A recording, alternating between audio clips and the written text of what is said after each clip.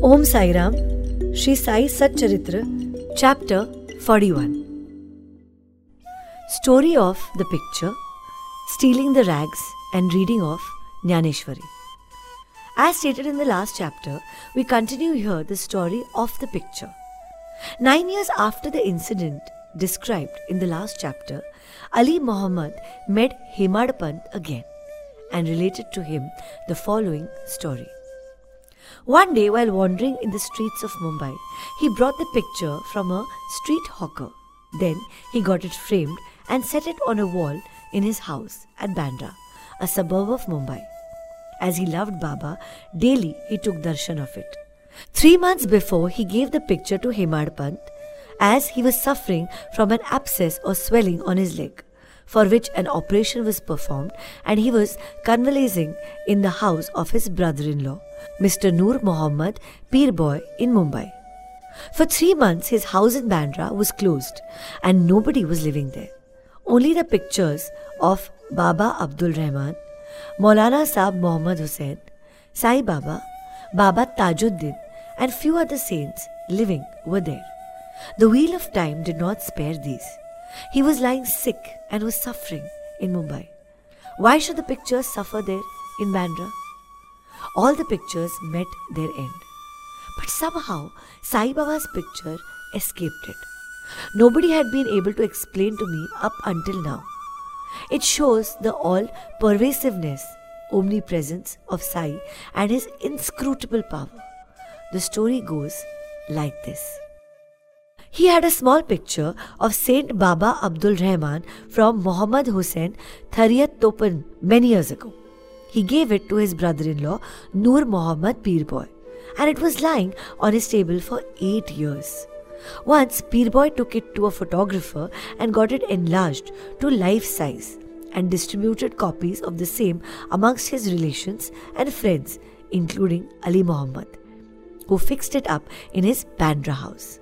Noor Muhammad was a disciple of Saint Abdul Rahman, and when he went to present the picture to his guru in an open darbar held by him, the guru got wild and ran to beat him and drove him out. He felt sorry and dejected. He also thought that he spent so much of money and incurred his guru's displeasure, and worth as his guru, Baba Abdul Rahman, did not like image worship. He took the enlarged picture of Baba Rahman with him to Apollo Bandar and after hiring a boat, took it and immersed it in the sea. He requested the friends and relations to return their copies and after getting them all, that's 6 of them, back, had them immersed in Bandra Sea. At this time, Ali Muhammad was in his brother-in-law's house. He was told by him that his sufferings would come to an end if he would soon immerse the pictures of the other saints also in the sea. On hearing this, Ali Muhammad sent Mehta, his manager, to his Bandra house and got all the pictures of the saints in the house to be thrown into the sea. When Ali Muhammad returned home after 2 months, he was surprised to find Sai Baba's picture on the wall as before. He did not understand how Mehta took away all the pictures except this. He immediately took it out and kept it in his cupboard, fearing that if his brother-in-law saw it, he would do away with it.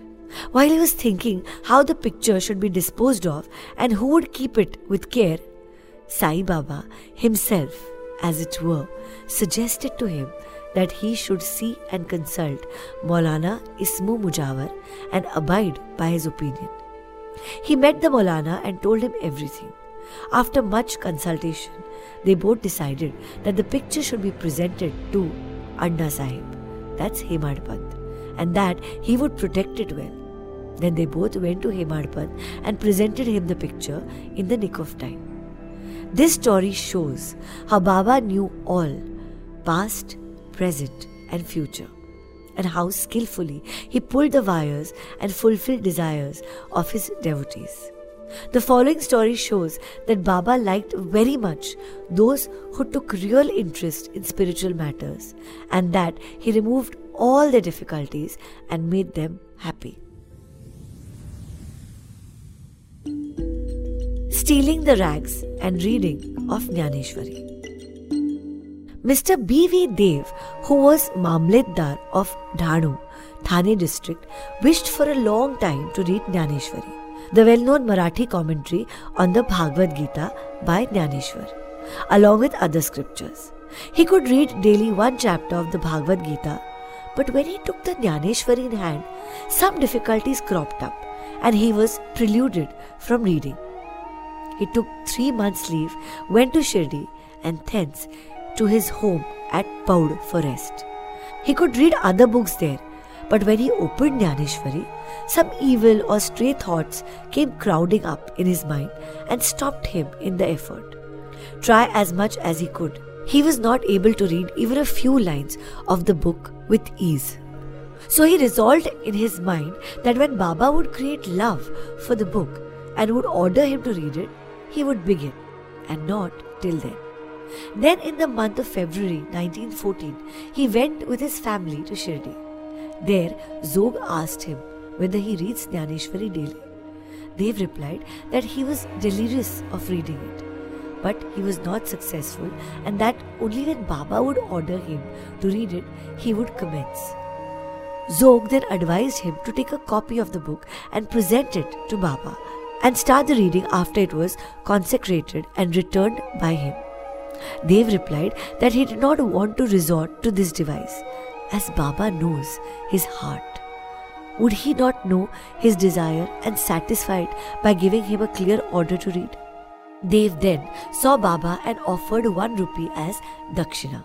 Baba asked him for rupees 20, which Dev gave. At night, he met one Balakram and inquired from him as to how he secured Baba's devotion and grace. Balakram told him that he would communicate everything next day after Aarti. When Dev went for darshan the next day, Baba asked for rupees 20, which Dev willingly gave. As the masjid was crowded, Dev went aside and sat in a corner. Baba asked him to come closer and sit with a calm mind, which Dev did. Then after the noon Aarti was over, the men dispersed. Dev saw Balakram again and asked him his previous experiences, what Baba told him and how he was taught meditation. When Balakram was going to reply, Baba sent one Chandru, a leper devotee, to call Dev to him. When Dev went to Baba, the latter asked him with whom and what he was talking. Dev said that he was with Balakram and heard from him Baba's fame. Then Baba asked him again for rupees 25 as dakshina, which Dev gladly gave. Then Baba took him inside and sitting near the post, charged him, saying, "You stole away my rags without my knowledge." Dev denied any knowledge of the rags, but Baba asked him to make a search. He searched but found none. Then Baba got angry and said, "There is nobody here. You are the only thief. Grey-haired and old, you came here for stealing?" After this, Baba lost his temper.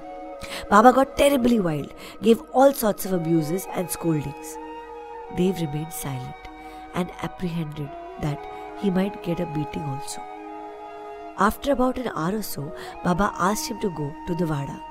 He returned to the Vada and told Zog and Balakram all that had happened. Then in the afternoon, Baba sent for all of them and said that his words might have pained the old man Dev, but as Dev had committed the theft, Baba took him to task. Then Baba asked again for rupees 12. Dev collected the amount and paid it and prostrated himself before Baba. Then Baba said to him, "Go on reading the Pothi, Dnyaneshwari, daily. Go and sit in the Vada. Read regularly every day.